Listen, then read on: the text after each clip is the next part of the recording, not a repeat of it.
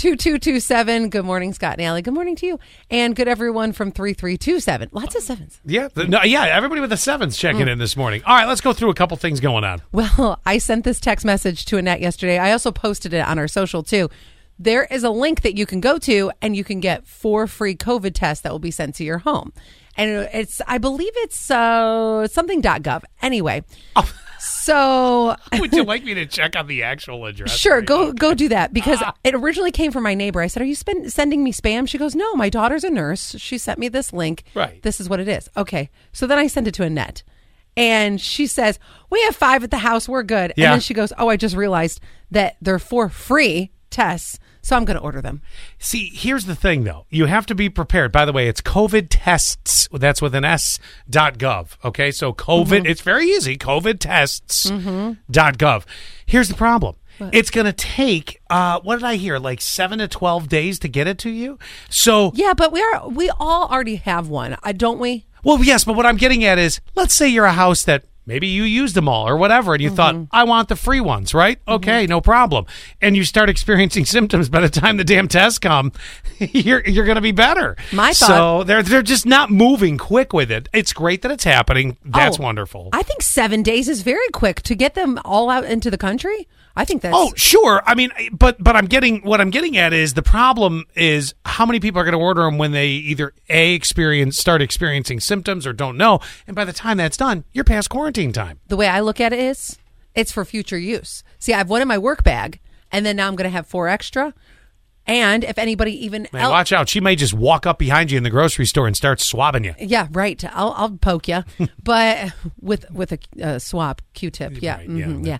Gotcha. So, yeah, you check out that link. It is on our Facebook page and get your test delivered to you.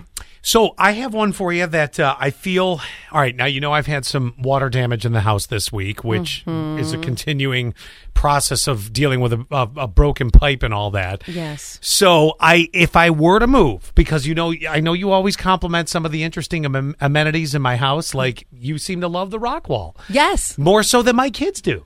Well, that's because they see it all the time. Yeah, they never use it. It's like if you had a pool. Kids with pools, they're like, it's a pool. I guess. Me, I'm like, yeah, it's a pool. So the rock wall has to come down for a period of time, right? Bummer. Not saying that it can't go back up, but it has to come down as some things are going to get repaired. But then I got thinking to myself, maybe I didn't get the right house. And let me explain. Okay. There's a Missouri mansion up for sale, and it comes with some pretty unique amenities. Now, there's a hefty price tag. You're going to have to pay $20 million for this. Oh. But I want you to listen to this. It's on the edge of St. Louis in their suburbs. It includes horse stables, a sports and events venue. The thing's got its own arena on it. Do they hire like a football team to come and play? Ferris wheel, bowling alley, theater, video game arcade, and even a water park. Okay, that's another good point. I grew up with a theater in our home. I never went down there and watched movies. My friends thought it was cool. If you're going to add something... same thing as the rock wall. Now that you have a clean slate... Yeah.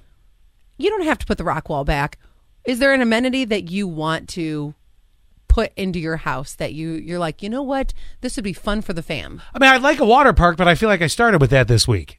Then you don't want a water park. No, yeah. Now, also, it also has secret tunnels, hidden passages, according to the listing agent.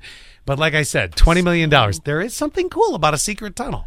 Oh, absolutely. Or when you find like that little cubby. My one girlfriend, she had a little cubby in her closet, and we would open the door, and it was a small door. It was like a square door, but we were young, and we would sit in there and I don't know, write notes, play whatever. No idea. Whatever little girls do. Other than a home invasion, I'm not sure what the secret tunnel would be used for. Oh, I figured it out. When the kids get going crazy, you go into the secret tunnel to escape.